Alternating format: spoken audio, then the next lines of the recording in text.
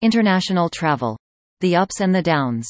What is international travel doing after 2.5 years of COVID-19 health restrictions which resulted in a negatively impacted economy?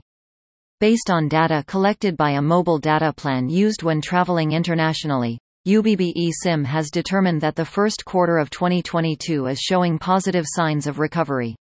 Most countries have dropped travel restrictions, which likely accounts for the increase in global movement. What can be expected throughout the rest of summer?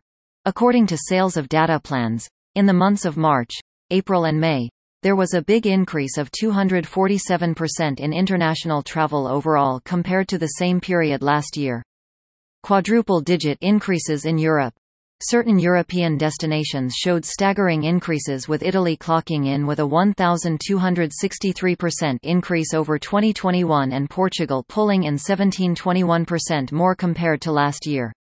Switzerland, Greece, and Spain are showing huge increases as well. America loves France loves America. Most Europeans travel to the United States of America when traveling internationally, especially the French. And in turn, when Americans travel to Europe, they are particularly fond of France. Asia still asleep. While Japan has shown a small bit of recovery, as well as Thailand and Indonesia, for the most part, destinations in Asia are not experiencing dramatic increases in travel and vice versa. Not many Asian are traveling around the globe just yet. What about hotels? Despite increasing travel numbers, hotel occupancy is not registering the same positive influx.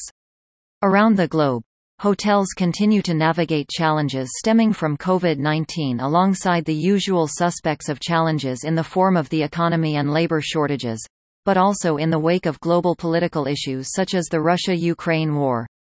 In America, hotel occupancy dropped less than 1 percentage point in the first part of the year, with Japan, Spain, and Germany recording steep declines. On the upside, there was a big demand for hotel rooms in the UK, Sweden, and China, with London, Dublin, and Coventry coming in at a whopping 92% occupancy. More news about international travel.